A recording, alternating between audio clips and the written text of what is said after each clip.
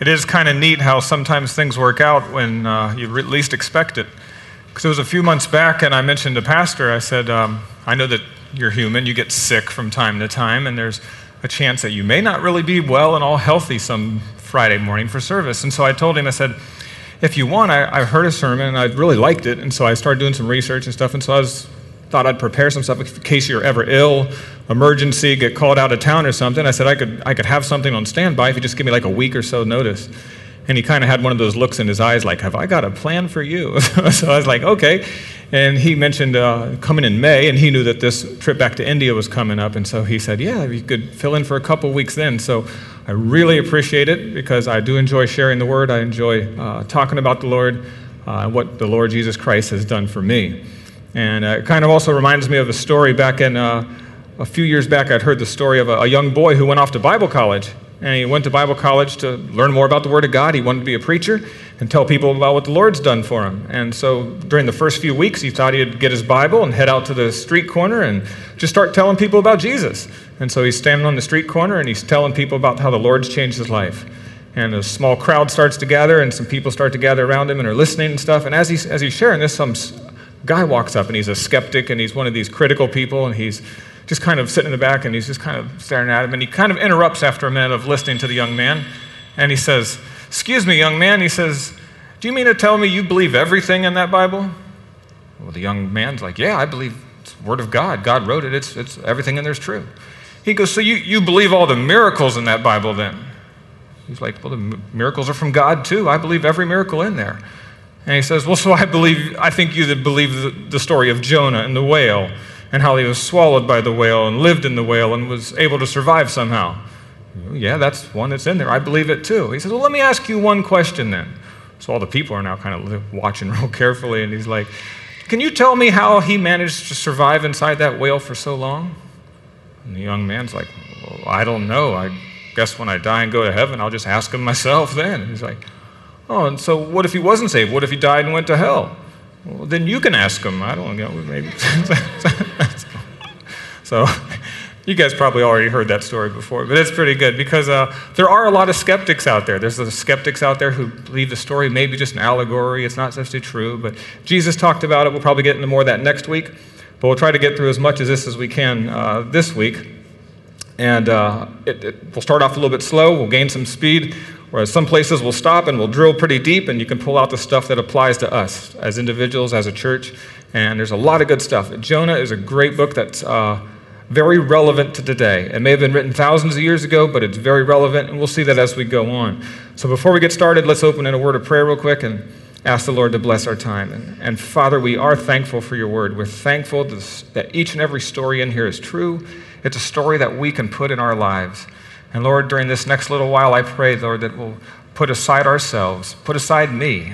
May the Lord come through in what is said, what is read, what is preached, what is taught. May Jesus Christ be glorified in all that's done and said. We ask it in Jesus' precious name. Amen.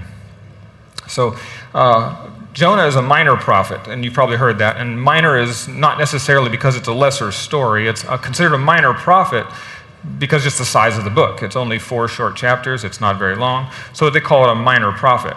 And so if you do have your Bibles, if you have one of the good old-fashioned Bibles, you can turn in there, and it's between Obadiah and Micah.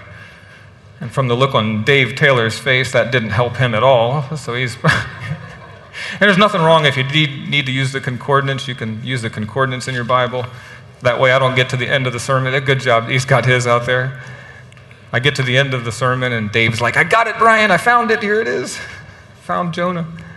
So it's a minor prophet, but the story is very relevant to today. So if you turn there, we're going to be talking about a rebel on the run. And it's not this kind of rebel. This kind of rebel here is a Honda Rebel. That's a Honda Rebel is a motorcycle. That's pretty reliable and runs good. We're talking about this kind of rebel, somebody who's wandering, somebody who's fleeing from the Lord, either on purpose, and you may find out you're a rebel by omission, sometimes more than commission. And so it might be a little bit more like this rebel. And we're going to read here the first few verses in Jonah chapter 1. So follow along with me, if you will. It says, now the word of the Lord came to Jonah. And I do thank Robert for reading this earlier, so it's having to go through the whole thing at once, because this is going to take some time. son of Amittai, saying, Arise and go to Nineveh, that great city, and call out against it, for their evil has come up before me. If you look at the very first part of this, he says, the word of the Lord came to. And you can put your name in there. You can put my name in there. And the word of the Lord, everything we do in our life, and I was even talking with Godfrey about it earlier. I was like, I wish I would have learned earlier in life just to totally trust the Lord with everything in my life. Because what is the word of the Lord telling us? We need to be open to that. It should encompass who we marry. It should encompass the job we take.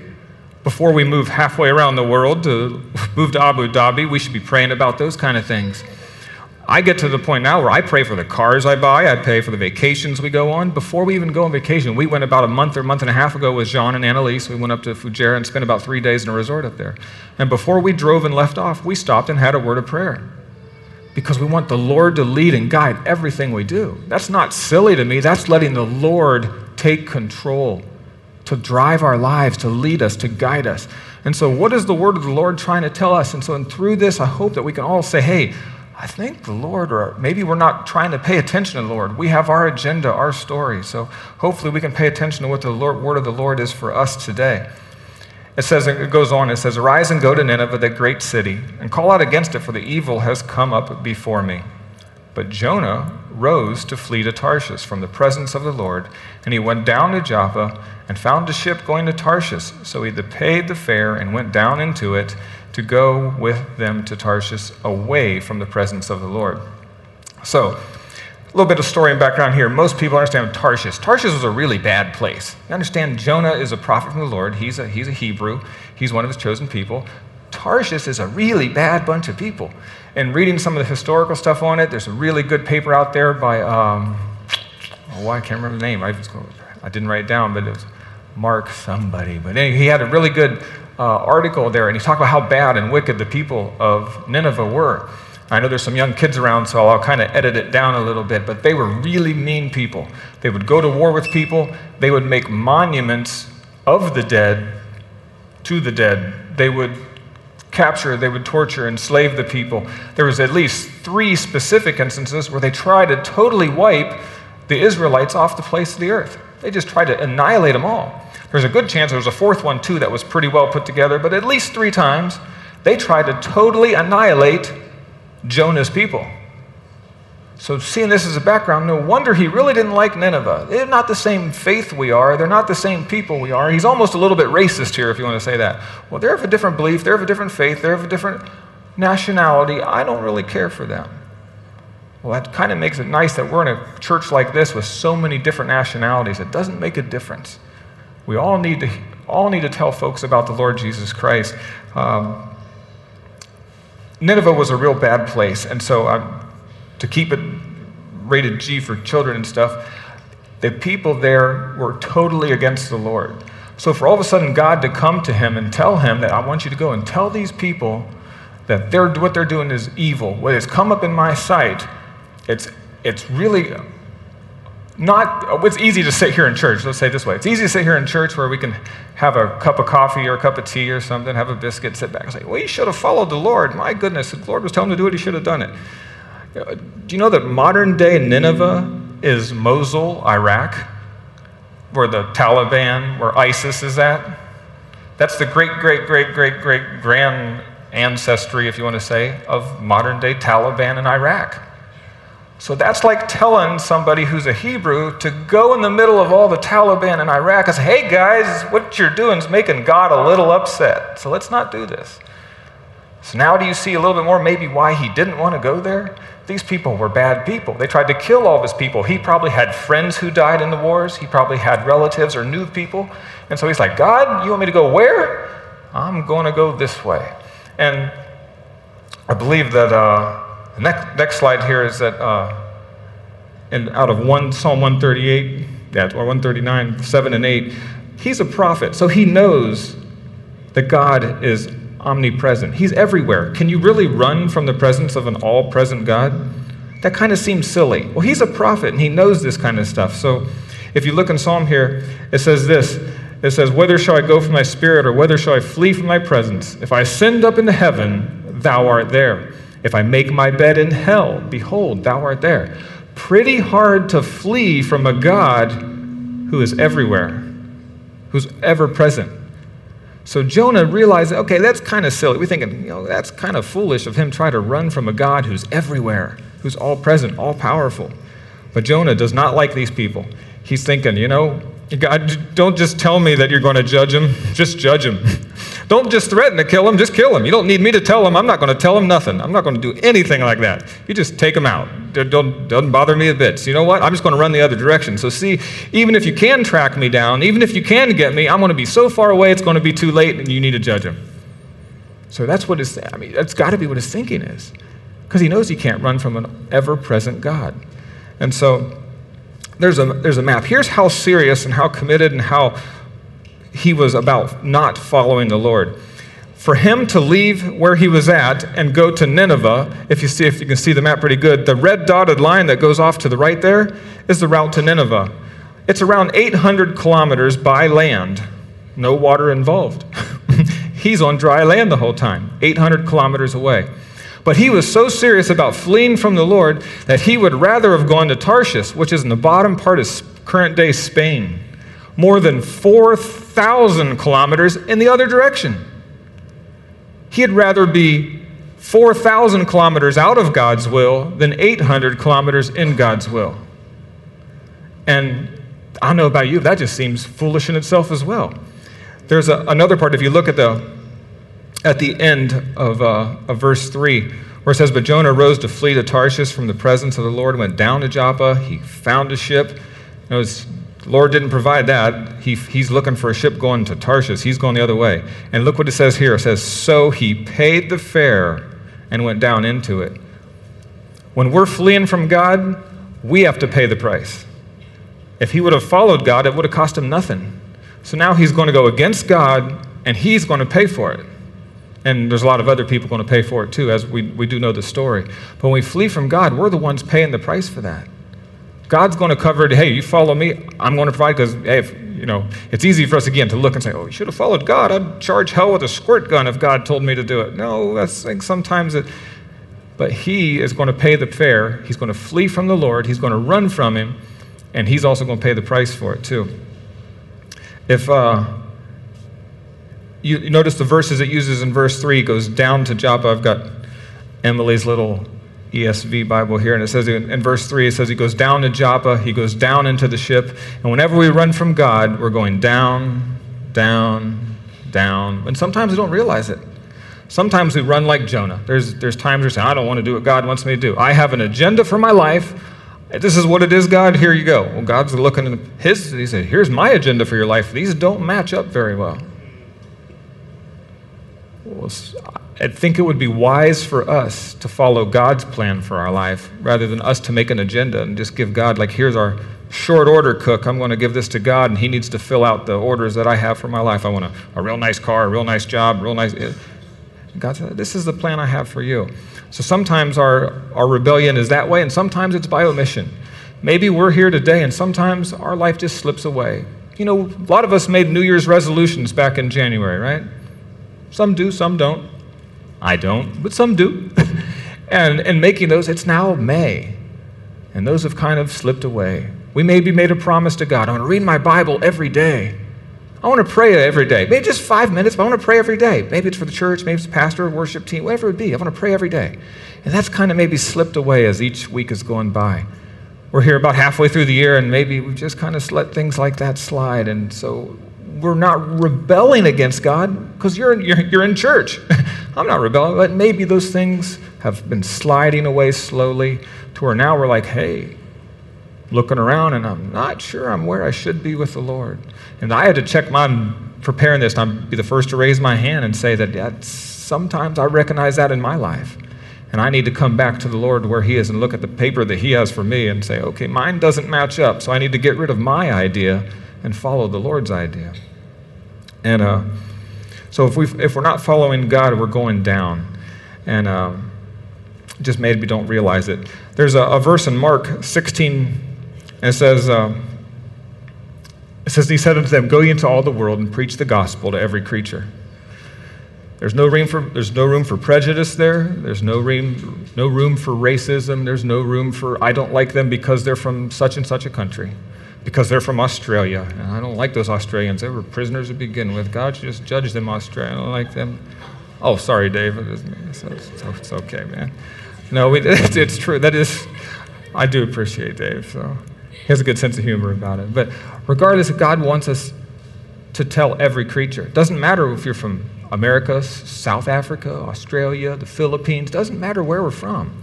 There's a command in the Bible for us to go and tell the good news to everybody. Is Jonah doing that? I don't think so. It doesn't seem that way. So God's calling on his life, he's rather rebellious on that. This leads us to the second part. The second part is God's patience.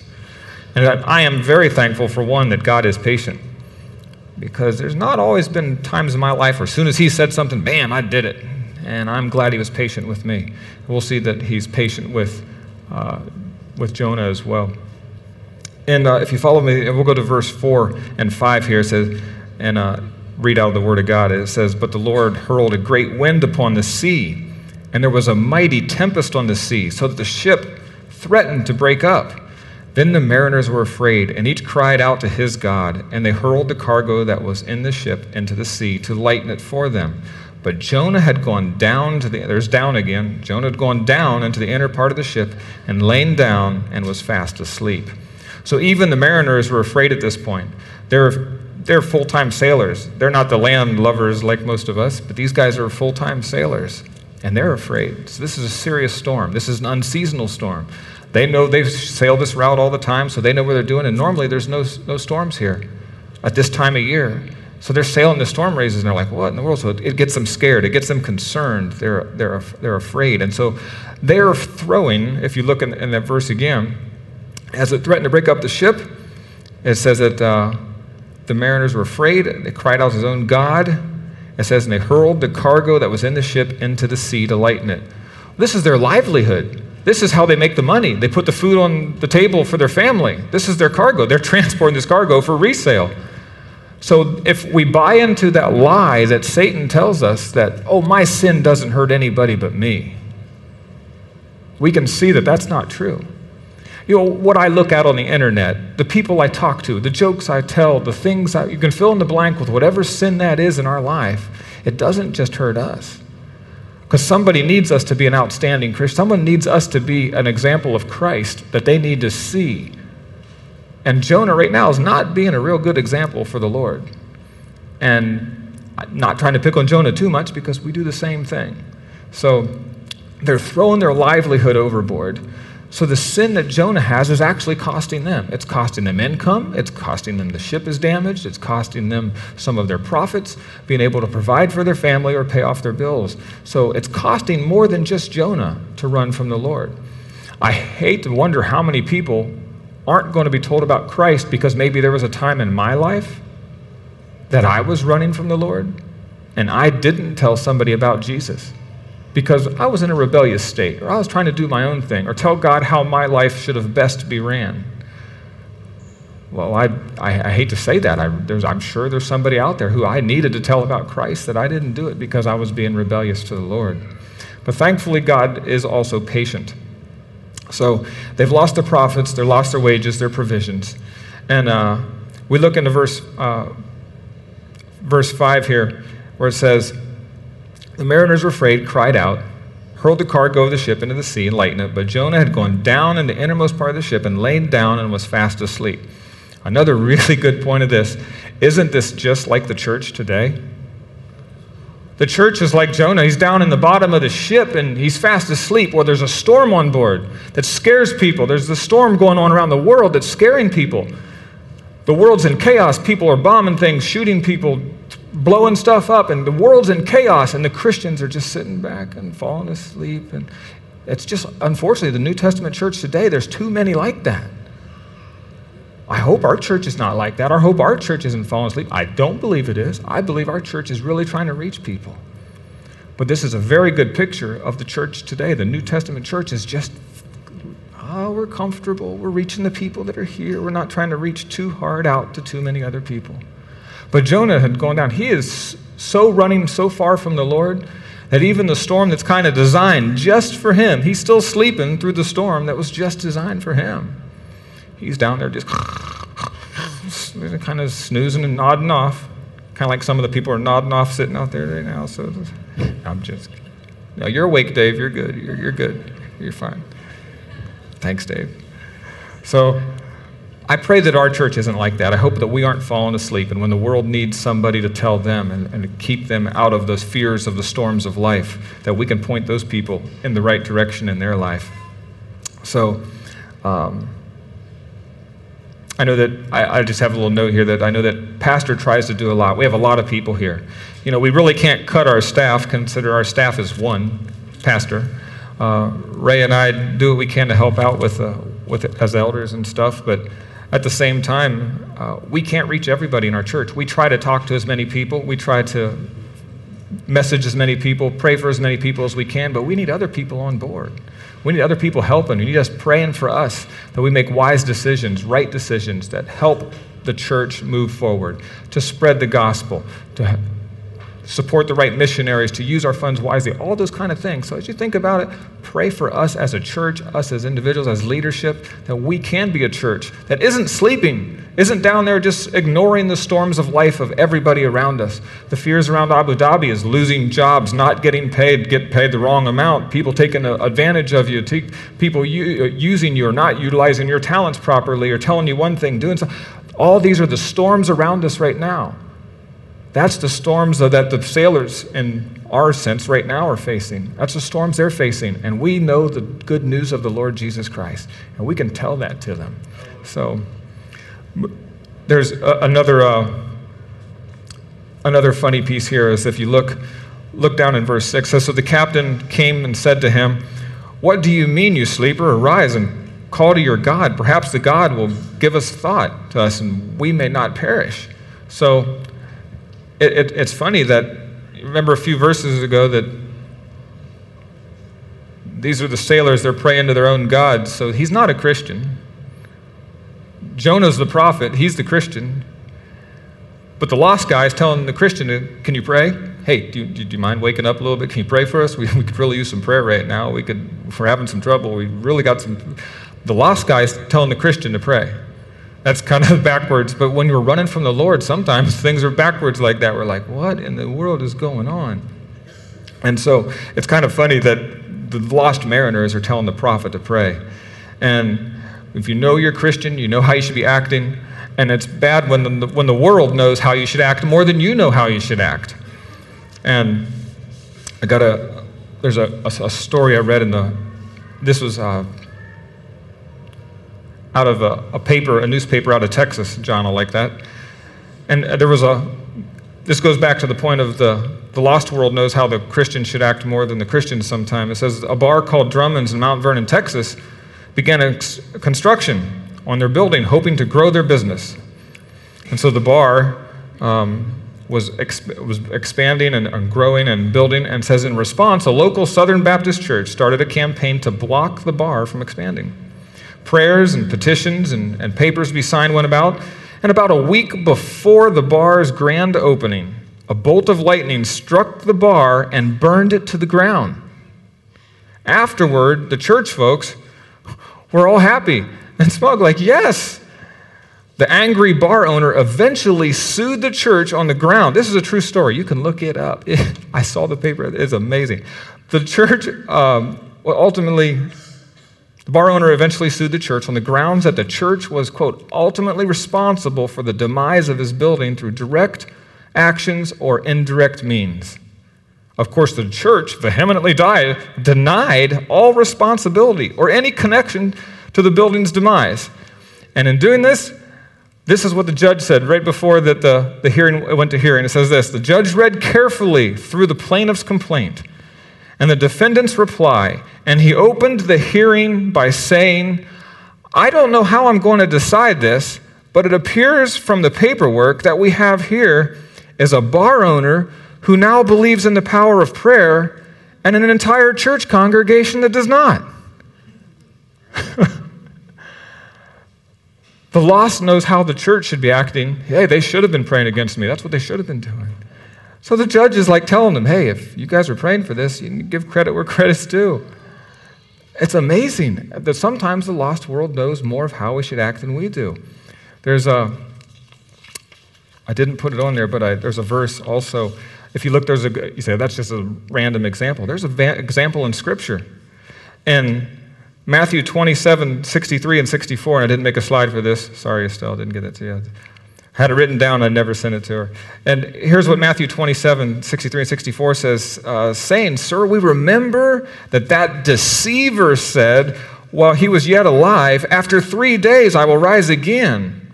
Command, therefore, that the sepulchre be made sure until the third day, lest the disciples come by night and steal him away, and say unto the people, He is risen from the dead, so that the last error shall be worse than the first.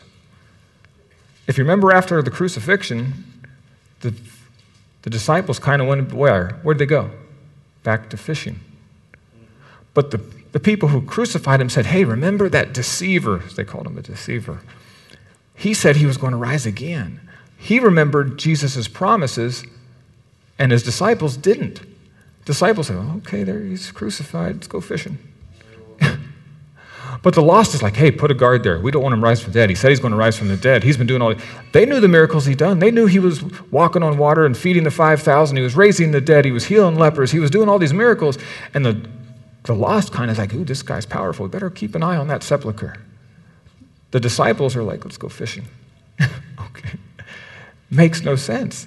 What the world sees in the church, sometimes the Christians need to see it for ourselves too. And so this is kind of a pointed lesson right back at me as well. And but I'm glad that God is patient. And the story about the church and the bar, that's kind of funny. And the relationship to that in Matthew is also a really interesting one. So we can plug that in, but we need to make sure that we're being a right example for the Lord Jesus Christ. And all that we do, the promises he said are real. They're without doubt. Let's look in verses 7, 8. We'll kind of move up a little bit of speed here because we need to keep it moving. It says, and they said one to another, come, let us cast lots, that we may know on whose account this evil has come upon us. So they cast lots, and the lot fell on Jonah. Now, it doesn't say exactly what lots are. Lots could be like sticks, drawing straws, could be pebbles or rocks or dice or something like that. They could be out there going 1, 2, 3. Oh, Jonah, you lost again. That was paper and this is scissors, and you got to. They could, it doesn't say what it is, but they're casting their lots. They're doing something. But every time it's coming up Jonah. They throw the sticks up in the air and it comes out an arrow. Jonah. We're like, man, we think it's you, And it says that the lot fell upon Jonah. And they said unto him in verse 8, tell us on whose account this evil has come upon us. What is your occupation? Where do you come from? What is your country? And of what people are you? So they're saying, okay, now exactly who are you? This is weird. We've never thrown all the sticks in the air, rolled the dice, drawn straws, and rock, paper, scissors, and man, 5 for 5, it's you. And so here's Jonah's response in verse 9. And this is kind of funny too, because you'll see in a second. And he said unto them, I am a Hebrew, and I fear the Lord, the God of heaven, who hath made the sea and the dry land. Okay, so he tells them he's a Hebrew. These guys are like, oh, Hebrew. He worships that Hebrew God, the one who parted the seas for Moses, the one who drowned Pharaoh's army. He's the one who had the pillar of cloud and fire, and he's the one who allowed the prophet Elijah to call down fire from heaven and all the prophets of Baal. That's the Hebrew God, that one you're serving? And then he mentions he's the he's the God of heaven and the land and the sea that's about ready to break our ship up, ready to swallow us down and take our lives.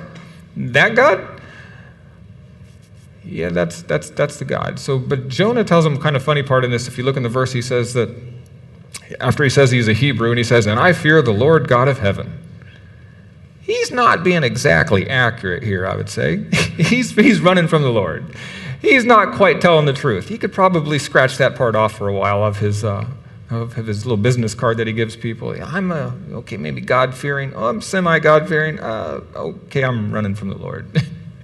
He's not exactly telling the man the truth, but he's like trying to be all spiritual now. Well, I'm a Hebrew. I fear the Lord God. He doesn't. So far, everybody's prayed but him. And you'll see it later on. He doesn't even pray until chapter 2. Right now, all of them have prayed to their false gods and everything, and he still hasn't. But they say, who are you? Where you come from? So he's telling them, he says he's a follower of God of heaven and the sea. So then it says, the men were verse 10, and the men were exceedingly afraid and said unto him, what is this that thou hast done? For the men knew that he was fleeing from the presence of the Lord because he had told them. So they were extremely afraid. We're just going to move ahead to pick this up. He said unto them, what shall we do to you that the sea may quiet down for us? For the sea grew more and more tempestuous. And he said unto them, pick me up and hurl me into the sea. Then the sea will quiet down for you. For I know that it is because of me that this great tempest has come upon you. So now he's actually telling the truth to them here, saying, yeah, it's because of me this has come upon you. But you see this? He's saying, I would rather die than the people of Nineveh to hear about the Lord. Because God just might forgive them. And I don't want that. I want them to be judged. I want them to be killed. I want them to be taken out for all the bad things they've done. He's still upset at him. He would rather die than them to come to know the Lord as their God, as their Savior. So he still is in that rebellion state, but he's saying, just throw me over and kill me. Let somebody else go and tell those guys. I'm out. I'm not doing it. So he still has a bit of rebellion in him. But thankfully, as this second point is, God is patient. God could just take him out and say, okay, fine, I'll get a different prophet. You're gone. Okay, you will tell.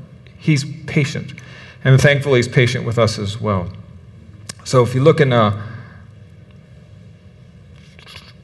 verse 12 and 13, it says, he said unto them, pick me up, hurl me in the sea, it will quiet down for you. Nevertheless, in verse 13, the men rowed hard to get back to dry land, but they could not, for the sea grew more and more tempestuous against them. Therefore they called out to if you look there, it says the Lord.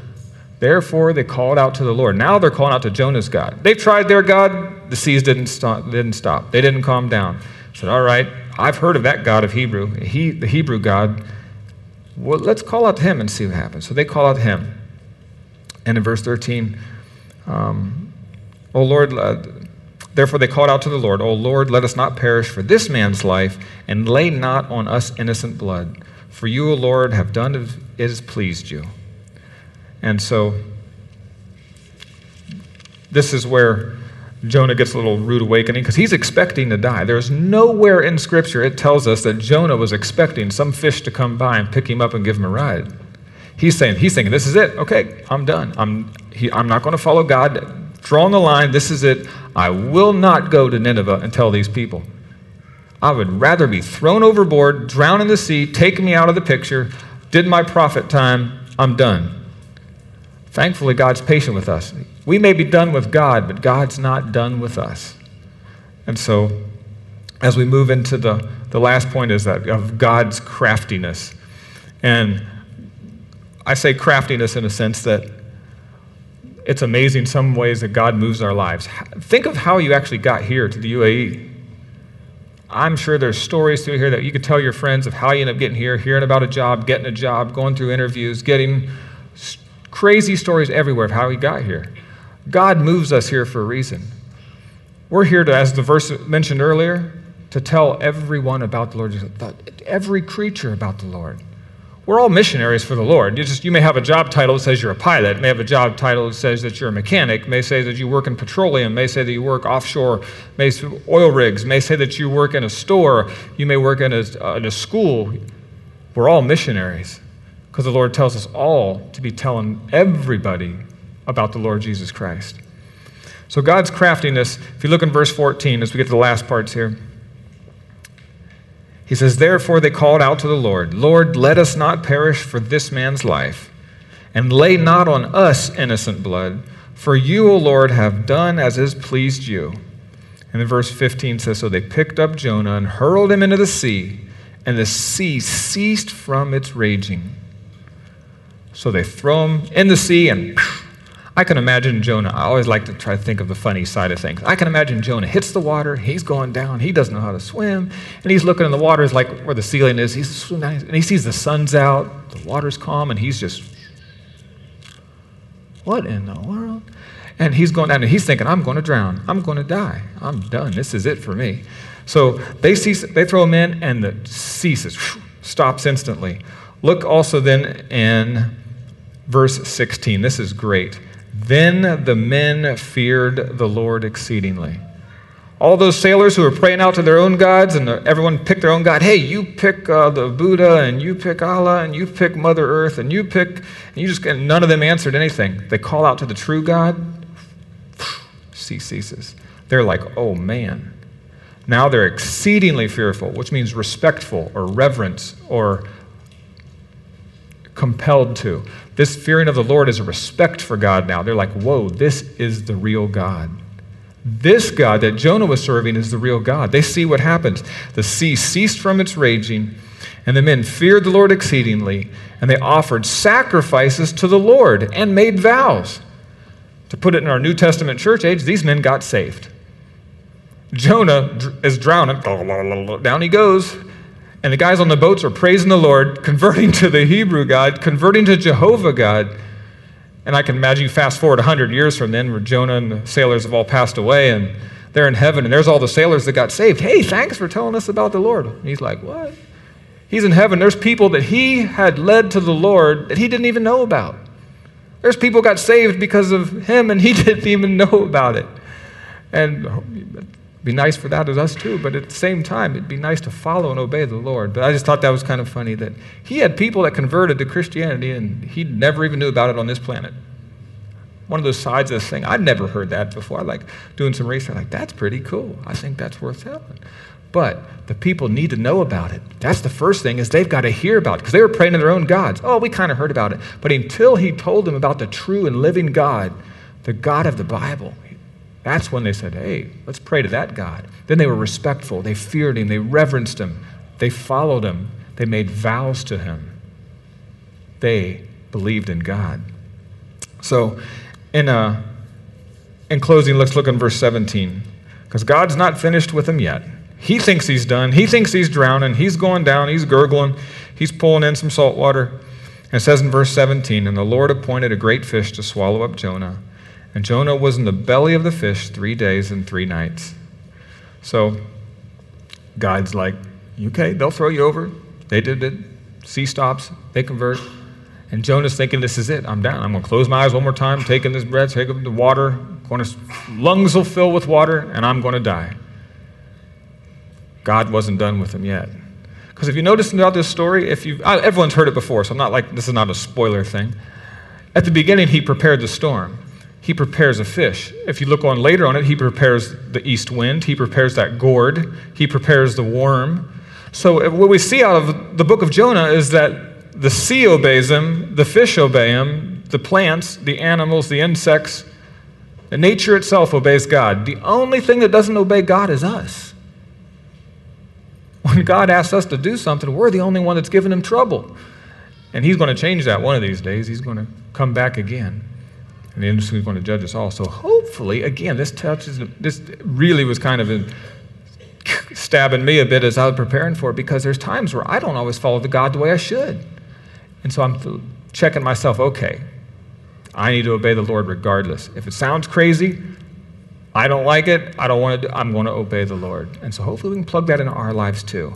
So as we close out for the rest of the first chapter today, we'll finish up with some more stuff next week. But in closing this out, don't buy into the lie that God is finished with me. My life's too old. I'm not at the right age. I'm not able to speak. I can't go and tell people. I can't teach people. I'm not usable by God. That's a big lie that Satan wants you to believe. Whether you can teach little kids, whether you can teach adult kids, whether you can do something in a Bible study, you can help out in church or work, there's always something you can do.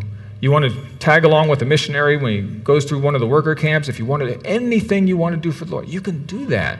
You're not too old. You're not too young. You're not the wrong size. You're not the wrong job. I don't have a good speech. I don't understand language. That doesn't matter. Be willing to do what the Lord wants us to do. Even if it's going to Nineveh, a city that does not like you. If you're one Hebrew guy going in where armies couldn't take him out, that's pretty intimidating. But the Lord's with us. He's going to fight our battles. He's going to lead us along the way. So don't buy into that lie. And I'm useless to God is another one that we've heard. Oh, I can't do anything. God doesn't want me. People like me, I've been too bad. I've done too many things too bad. You don't know the things I've done. we've all are sinners and come short of the glory of God. We've all done bad things. You know, if you knew the things that I've done, you probably wouldn't be out there sitting there listening to me. So, I mean, I don't have a horribly bad past and stuff like that, but I am still a sinner. I still need forgiveness. So nobody's background is so bad that God can't use you. God can't take you and allow you to be used by Him and tell people about the Lord Jesus Christ and see them come to the faith, just like the mariners, just like the sailors converted their life over. When you least expect it, turn the life around of somebody. Maybe it's a family member, a friend. Maybe it's a total stranger. One last story in closing was at a United American football. Let me phrase this properly. American football has a Hall of Fame place, and they had a Hall of Fame parade, and they have it's the first game of the fall season. It's more of an exhibition game, but it's in 10 miles, 18 kilometers from the place I grew up. My grandma lived like literally 1 kilometer from the stadium. She was very, very close. You could hear the game from her yard. And so our church would go down to the streets there and pass out tracts and stuff to the people that were coming in for the big, the parade and the ceremony, and all the new Hall of Fame inductees and stuff would come in. And so I was home from Bible college, and to make a long story short, I went down there with some of the people from the church. There was a guy standing there on the bus stop, right at the corner of where all the activities, the streets are closed off. They have the games set up, and you can buy merchandise and stuff. All the stuff set up there. And there's a guy standing on the street corner by the bus thing. And I was standing with some friends from church. I said, "You see that guy? The guy there's got a gym bag and a backpack. He's not here for the Hall of Fame game. He's just waiting on a bus. He just happens to be going through Canton, Ohio at the wrong time. And its streets are all crowded, and he's trying to wait on a bus that's probably backed in traffic." I said, "He's not busy. He would be a good person to go and talk to." And so they're like, the two guys were like, "Okay, let's go talk to him." So I walked over, I said, "Hey, man," and I don't remember everything I said, but in a long story short, I said, "Hey, dude, if you were to die today, are you 100% sure that you would go to heaven?" And I'm skipping a lot of the small talk stuff, but he's like, "No, not really." I said, "What time's the bus come?" He's like, "It's like 30 minutes. I was like, "Can I just show you from the Bible? Not from my opinion, not from what my church believes, not from what our religion follows." I said, "Let me show you from the Word of God that you can know that you go to heaven." And he's like, "Sure, why not?" So we sit down on the bench there. There's thousands of people walking around us, carrying little balloons and T-shirts and helmets and everything for the football stuff going on. And this guy sits down, and I open the Word of God, and I shared him the Word of God. I was all nervous. I'm like, "Man, I'm just coming out of Bible college. I'm here." And this guy didn't care. He's like, "Sure." He sits down, he's listening to it. And I could see after about 2 minutes, he's like, "I heard that when I was a kid." And I could, like 2 or 3 minutes, and I don't remember the time frame, maybe a little off, but like 2 or 3 minutes later, he's like, "Yeah, I believe that." And I took him through the book of Romans. And I got to the part where, "If thou shalt call upon the name of the Lord, thou shalt be saved." I said, "Would you like to ask Christ to be your personal Savior, to be the Lord of your life?" He's like, "Yeah, I would." I'm like, "Wow, man." It's like, okay, now what do I do? So I'd only led a few people to the Lord by this time. So right there, thousands of people walking up down the streets. All the ceremony stuff's going on. Music's playing. Games are being played. This guy bows his head and asks Christ to be his personal Savior. Nothing about me. Don't take that as anything on me. But the Lord's wanting to use you for anything. You see somebody you don't even know, what that person's doing. Just observe. Be observant to what the Lord is directing and guiding us to. There's always somebody out there who's a little bit down, needs to know about Christ, having a hard time. Just be observant to that. Jonah had a whole bunch of people on a boat that none of them knew the Lord, but thankfully had enough of a testimony, enough of a witness that he said, "Hey, God made the heaven, made the land, made the sea, and we need to follow him." So let's be open, let's be observant to what we can see the Lord moving us to do this week to tell the lost about the Lord Jesus Christ. Let's pray. And Father, we do come before you, and we are thankful for the example that you've given Jonah. Lord, we realize that this is not a book about Jonah. It's not a book about a whale. It's a book about God. It's a book about God's forgiveness, your patience, your long-suffering, your endurance towards us, Lord, and in spite of us running or not obeying you from time and time again. It's your story of how you love us so much that you will do the most gentle way to pull us back, to get our attention, to help put us back in the right direction. And Lord, we pray that we'd take these words to our heart, to our lives, to our church, to our families, to us as individuals. Allow us to be used by you. We do want to tell people about Jesus. We have opportunities that arise all the time. When visitors come, when people are in home groups, when we meet new people at work, there's so many people that are out there lost who need to know about the Lord God of heaven, who created the land and created the sea. Lord, we ask, Lord, if there is somebody here who's not really sure about who that God is, they're not sure about which God they're really serving. They've heard about Jesus, they've heard about these things, but they're not really sure. Lord, if there's somebody here who's not really sure, help them to talk to Ray, myself, one of the ministry team leaders, and would be loved to sit down and show them not what our religion says, not what the church is saying, but what the Word of God says of how they can be saved. We ask, Lord, that you would receive the glory and honor and praise in all of these things, and we ask it in Jesus' name. Amen.